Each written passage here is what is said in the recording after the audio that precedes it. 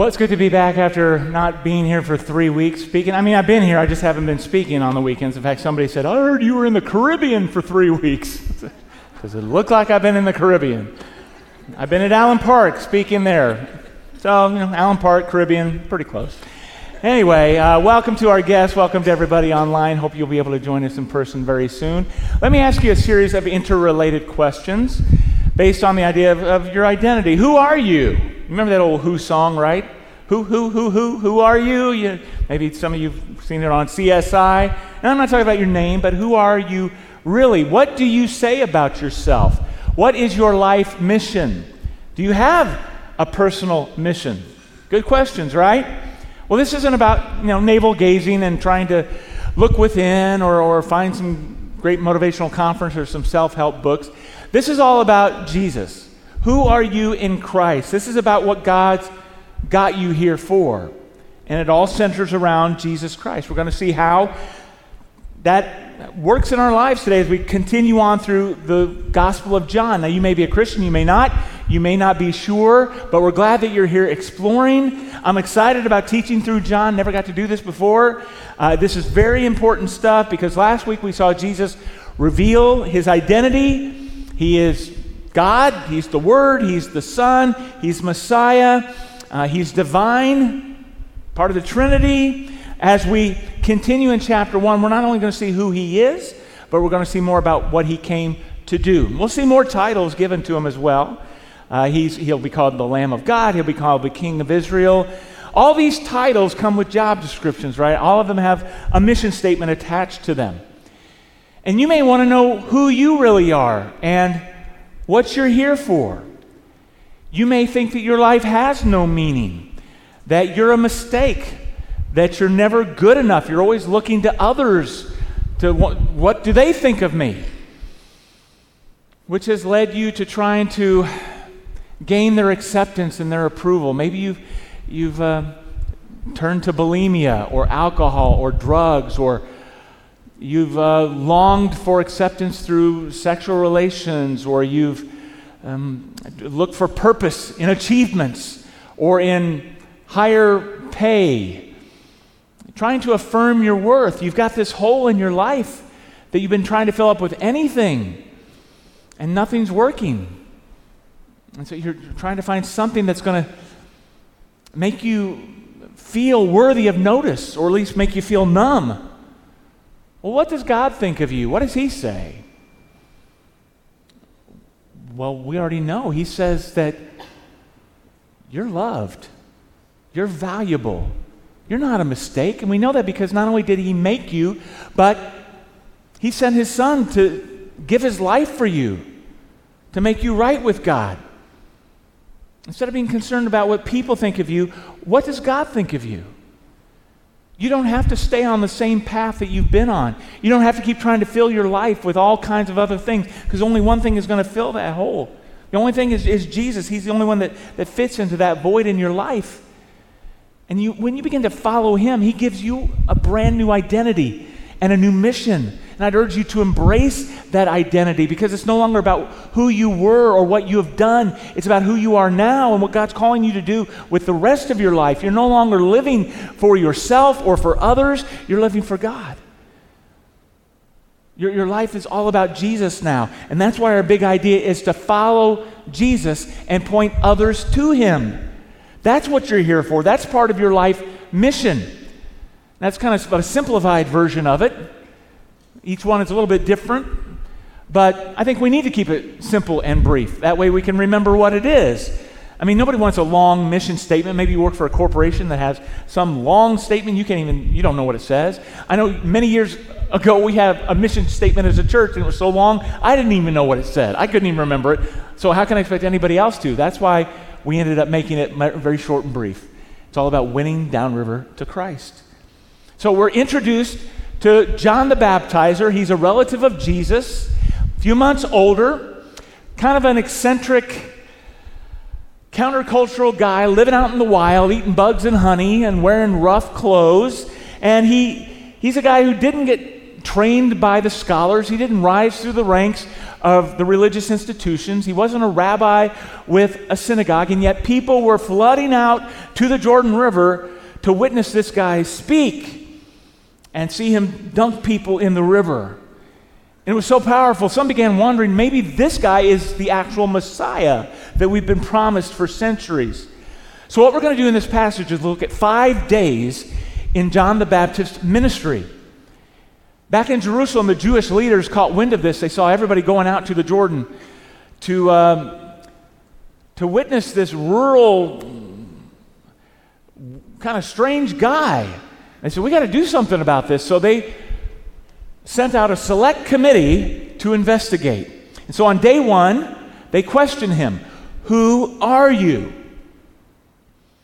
And more than telling who he is, he tells them who he is not. They ask, "Are you the Christ?" That's what we've been hearing.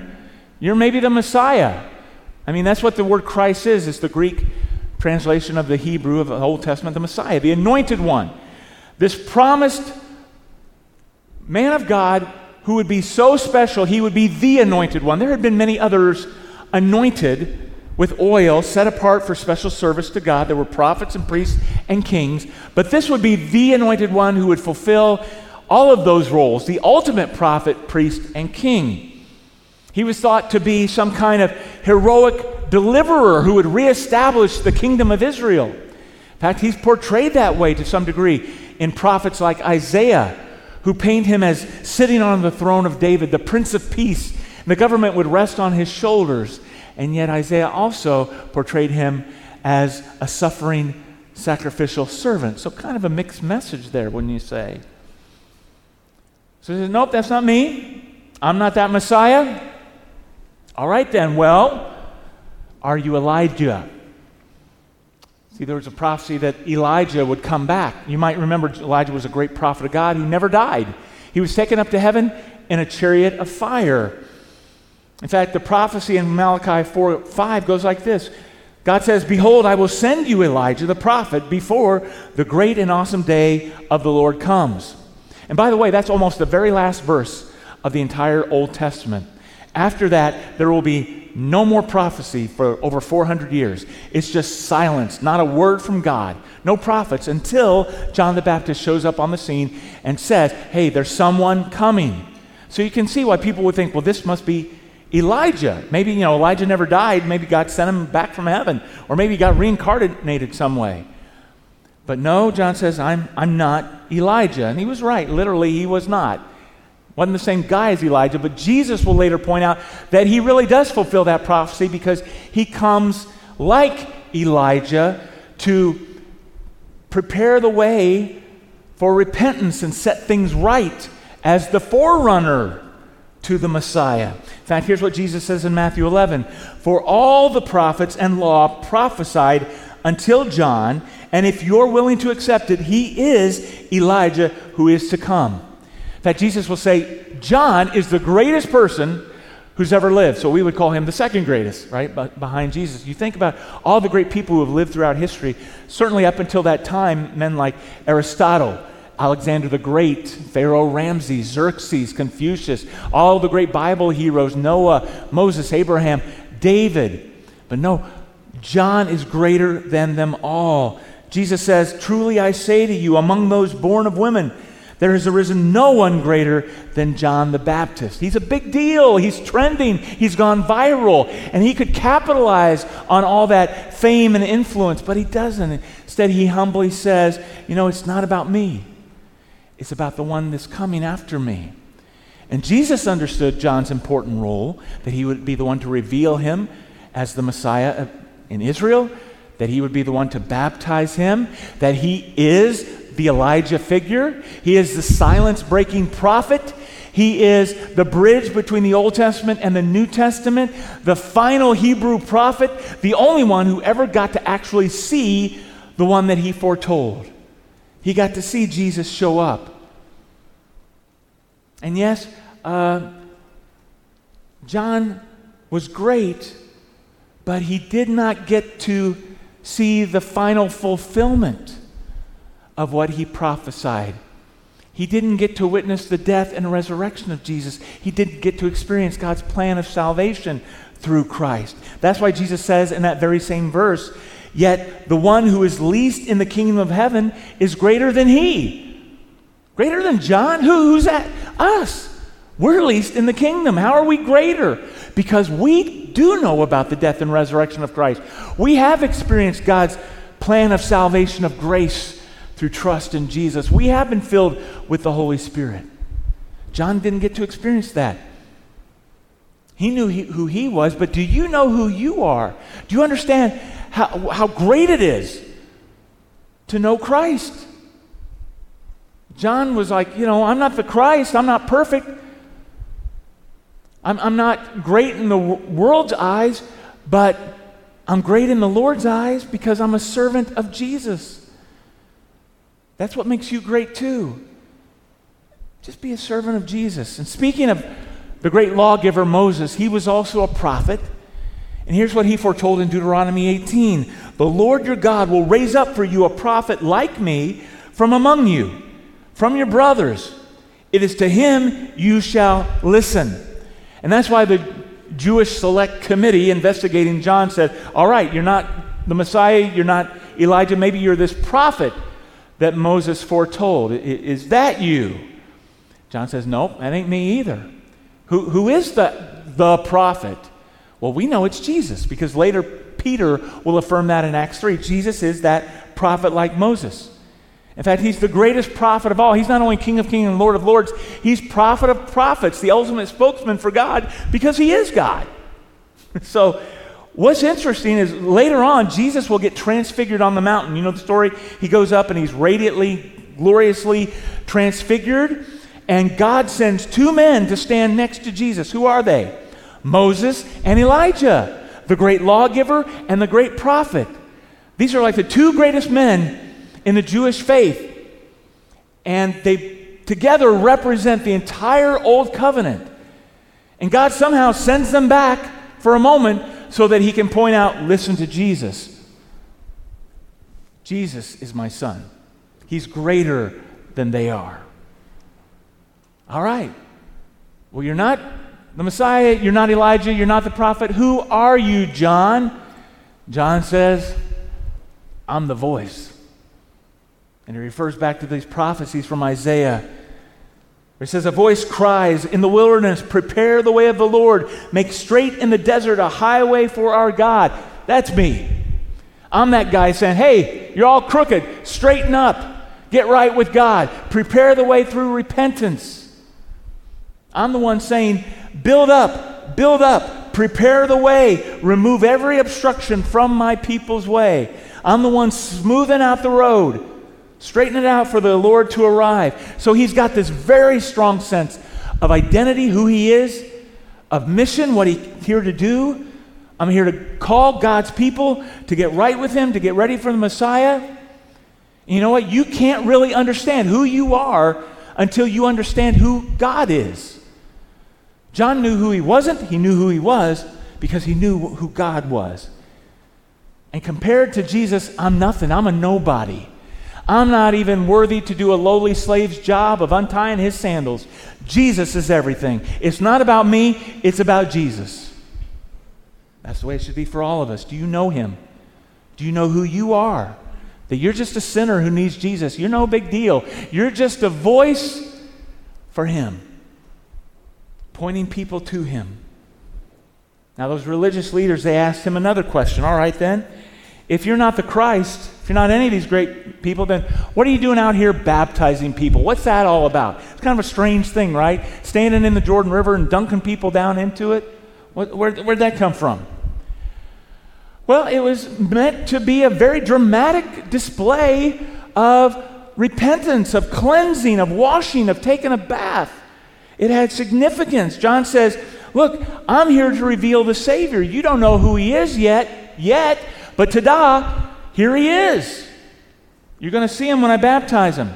That's a good question for us today too. Why do you baptize? It's still kind of a weird thing, right? We lower people in water and bring them back up and they're all wet and slipping all over the place. What's going on there? Why are we doing that?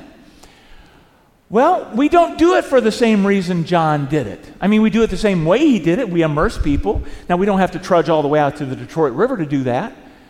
But John went out to the Jordan River because there was a lot of water there. They went down into it. They came up out of it because it was like taking a bath. It was a picture of cleansing.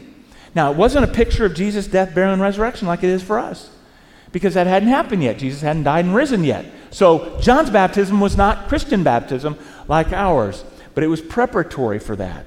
And it wasn't sprinkling water, and it wasn't pouring water like so many other denominations might do, because the Greek word is baptizo, and it means to submerge, plunge, dip, immerse. Doesn't mean anything else.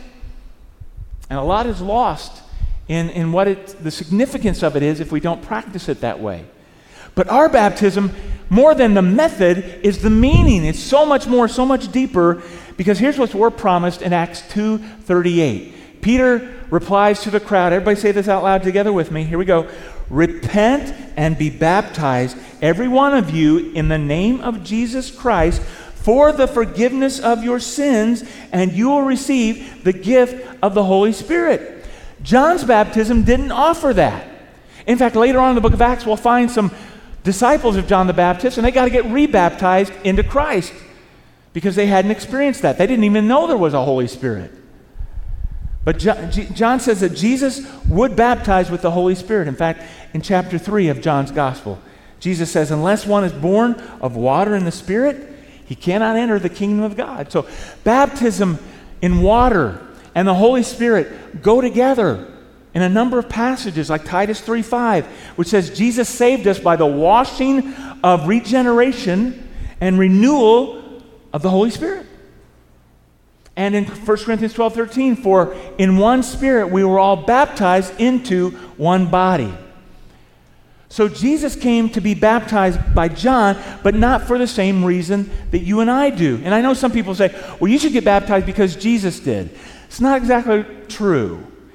We don't get baptized because Jesus did, because he didn't need to get baptized, right? He didn't need to repent for anything. John baptized Jesus to reveal him as God's Son. And Jesus did it to fulfill all righteousness, right? To humbly identify with us, just like he did in the womb of Mary, and just like he did on the cross. He identifies with us. And when we get baptized, we identify with him, but in his death and resurrection. At baptism, the Spirit descended on Jesus as kind of an ordination or an anointing for him to launch his new ministry. This is the beginning of his ministry. So the Spirit came down, not, I don't think, as a literal dove that sat on his shoulder for the next 3 years, but in some sort of physical, visible manifestation, representation of the Spirit to point out that this is the Son of God. And John got to witness all this. Imagine that he gets to see the Son of God there in the water, the Spirit of God descending on him, and hearing the voice of the Father speaking from heaven, this is my Son. He witnessed the three persons of the Trinity all at the same time. Incredible. Not too many people have gotten to do that. And you need to understand as well, Jesus did not become the Son of God at his baptism. That was often taught. He was just a mere man, and then when the Spirit came on him, that's when he became God. No, that's heresy. That was a heresy 2,000 years ago. It's still a heresy today, and still taught by some groups like the Jehovah's Witnesses. No, Jesus was always divine. He was born the Christ, but the Spirit remained on him to empower him for his mission to do what nobody else could do. Because he could have set any number of men to be prophets, priests, and kings, but only Jesus, as the sinless Son of God, could become our Savior. That's day one.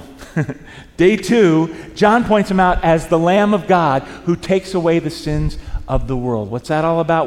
What's the deal with a lamb? Well, in the Old Testament sacrificial system, God in his mercy allowed spotless lambs to be sacrificed in the place of sinful humans as a substitute.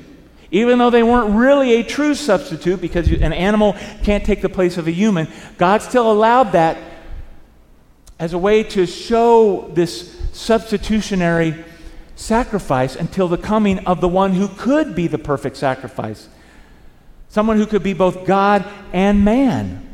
Because a lamb could never really suffer the penalty that we deserve. Yes, they suffered physical death, but not spiritual death, not separation from God. And that's what Jesus did on the cross. Not only the physical death, but in his spirit, in his infinite spirit, he suffered the equivalence of hell as he bore the sins of the world, yours and mine. That's what makes him the perfect sacrifice. After all those thousands of years of promises, thousands of years of animal sacrifices, which could never remove sin, Jesus finally shows up. I'm here. And he's being publicly revealed for the very first time as that Savior. That's his mission. His one sacrifice was once for all, effective for everybody. You know, usually religions are all about us, the insiders, or this is just the Jewish Messiah. No, this is for the whole world. In fact, in heaven, he's praised in Revelation 5 as worthy is the Lamb who was slain. He's our Lamb. And by the way, this is not the first time John has seen Jesus. The other three Gospels, we call the Synoptics because they tell a lot of the same stories, Matthew, Mark, and Luke. They talk about the baptism of Jesus. John actually didn't, if you notice. The movie did, showed him being baptized, but John skips over that. They already knew about that.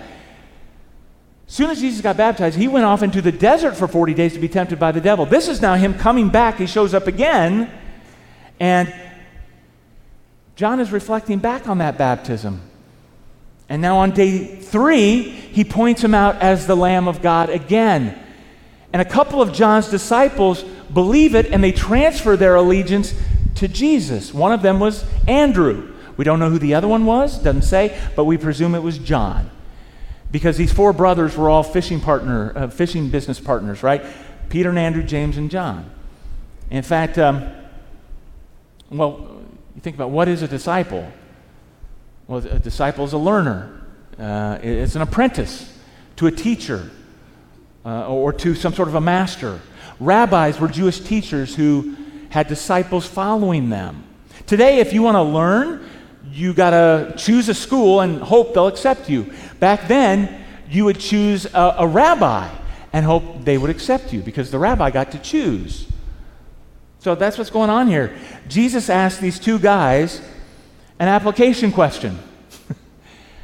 Just one question. He doesn't ask, what's your GPA? What schools did you go to? What's your class ranking? What kinds of experiences have you had, awards and recognition? No, just one question. Good question. What are you seeking? Like, why you want to follow me? What are you in this for? Still a good question for us today. Why are you in this? What do you really want?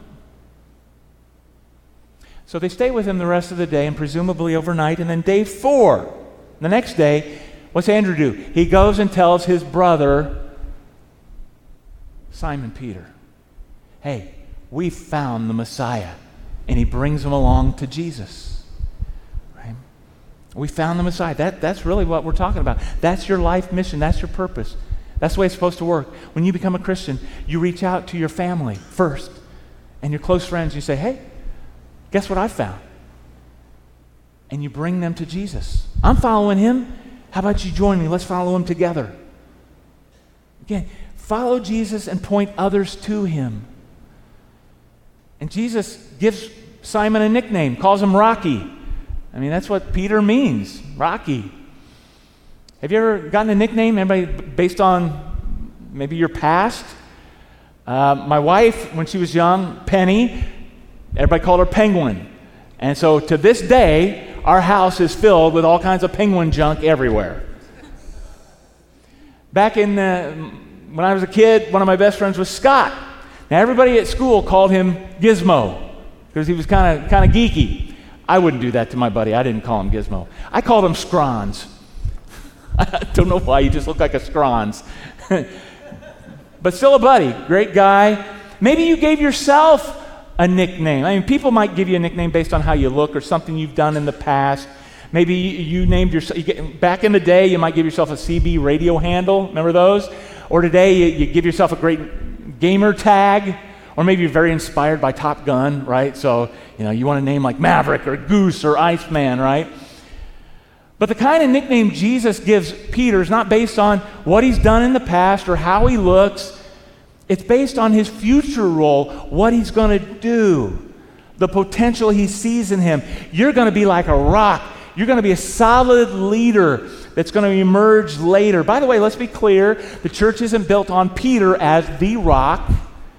It's built more upon the confession Peter made about Jesus, and really the rock of all the apostles and prophets, because Ephesians 2:20 says God's household is built on the foundation, on the rock, the slab of the apostles and prophets, because they speak God's word. Christ Jesus himself being the cornerstone. But that's not yet. Peter is definitely not a rock yet, though he will become part of the inner circle of three, right? The three disciples we see hanging out with Jesus closest are Pete, Jim, and John, which is kind of a bummer for Andrew because it's these two sets of brothers, right? Peter and Andrew, James and John. Peter and James and John are all the inner three. Andrew's kind of left out. And he's always, whenever there's a list of disciples, he's included in the next tier of three disciples. He's grouped along with Andrew, Philip, and Bartholomew. And these are the two guys that come on next. Day 5, Jesus finds Philip. He invites him, come follow me. What's the first thing Philip does? Goes and grabs his buddy Nathaniel. We found the Messiah. Come and see. Again, that's the way it's supposed to work. By the way, Nathaniel is the same guy as Bartholomew. I mentioned the three that are lumped together, Andrew, Philip, and Bartholomew. Nathaniel is like his first name. Bartholomew is more like a surname, kind of like it means Bart's son. So same guy, but he's a doubter. He's looking down on Jesus because he's a Nazarene. I guess it was kind of a popular thing to say, Nazarenes, they're not worth anything, so that can't be the Messiah. But he decides to follow his buddy anyway and go check it out. And when Jesus sees Nathaniel coming, he blows his mind and says, oh, there's the real deal right there. That guy's a real Israelite. There's nothing fake about him. He's no phony. And Nathaniel's like, well, how do you know me? And Jesus says, well, I saw you sitting under the fig tree, which was impossible. And that's all it took. Nate's all in. He's like, oh, you're the Son of God. You're the King of Israel. You're the Messiah. That's all it took. It's kind of like those hardcore atheists you think would never be interested in Jesus. But once you flip that switch, once they believe, they're all in. They become some of the most hardcore, committed, sold-out Christians, right? So you never know. That friend, they'd never be interested. Jesus, that Nazarene, no. Once they become convinced, they're in. It's kind of funny because Jesus tells Nathaniel, that's it? That's all it took? Buddy, you ain't seen nothing yet. Come along. And so he takes his 6 new disciples, starts off on this new mission, this new movement, and they head to Cana, where he's going to perform his first real miracle, turning water into wine. And we're going to get to that next week. But he says, you know what? One day you're really going to see something. You're going to see me in my full glory with the angels of heaven ascending and descending on the Son of Man, which was one of his favorite nicknames for himself, the Son of Man. Man, I'm both fully human, I'm fully God, because it was a divine title way back in the book of Daniel. I'm the stairway to heaven, man. I'm the bridge. I'm the ladder. You can't get to heaven except through me. So let me ask you those same questions I asked you at the very beginning. Who are you, really? What do you say about yourself? What is your life mission? Are you all about Jesus? Are you all in? Follow Jesus and point people to him. Hopefully your life mission statement is pretty close to that. I mean, let me ask, how many here came to faith in Jesus because a family member shared their faith with you, or drug you to church, or drug you to youth group? How many came to Jesus because of family members? All right, a whole bunch of you. How many came because of a friend, close friend, business associate, somebody you work with? Let me see hands with friends. Okay, you put that together, and that's most people. That's the way it works. You say, but I can never do that.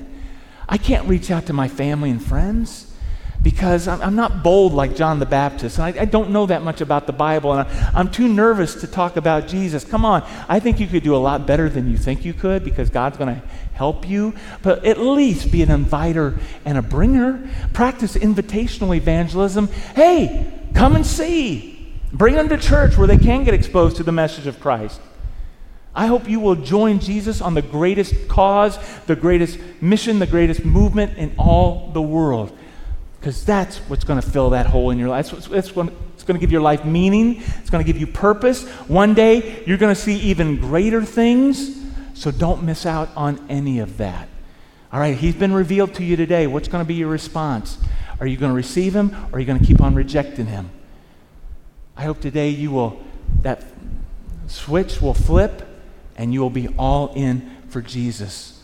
That you'll receive him as Savior. You'll repent of your sins. You'll be baptized into him today. Again, we're not going to go take you to the river. We're just going to take you to this pool right behind me, this baptistry full of warm water, and there's towels and robes and clothes, everything you need to be baptized into Christ today. So text your name, email if you're online. If you're here, we'll get back to you right away. But even better, if you're here on site, come to the front in the next few minutes while the music is playing.